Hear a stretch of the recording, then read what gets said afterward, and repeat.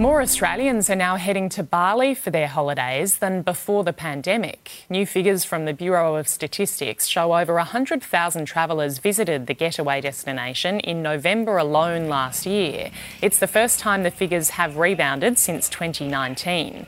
New Zealand and Japan carved out the second and the third most popular destinations.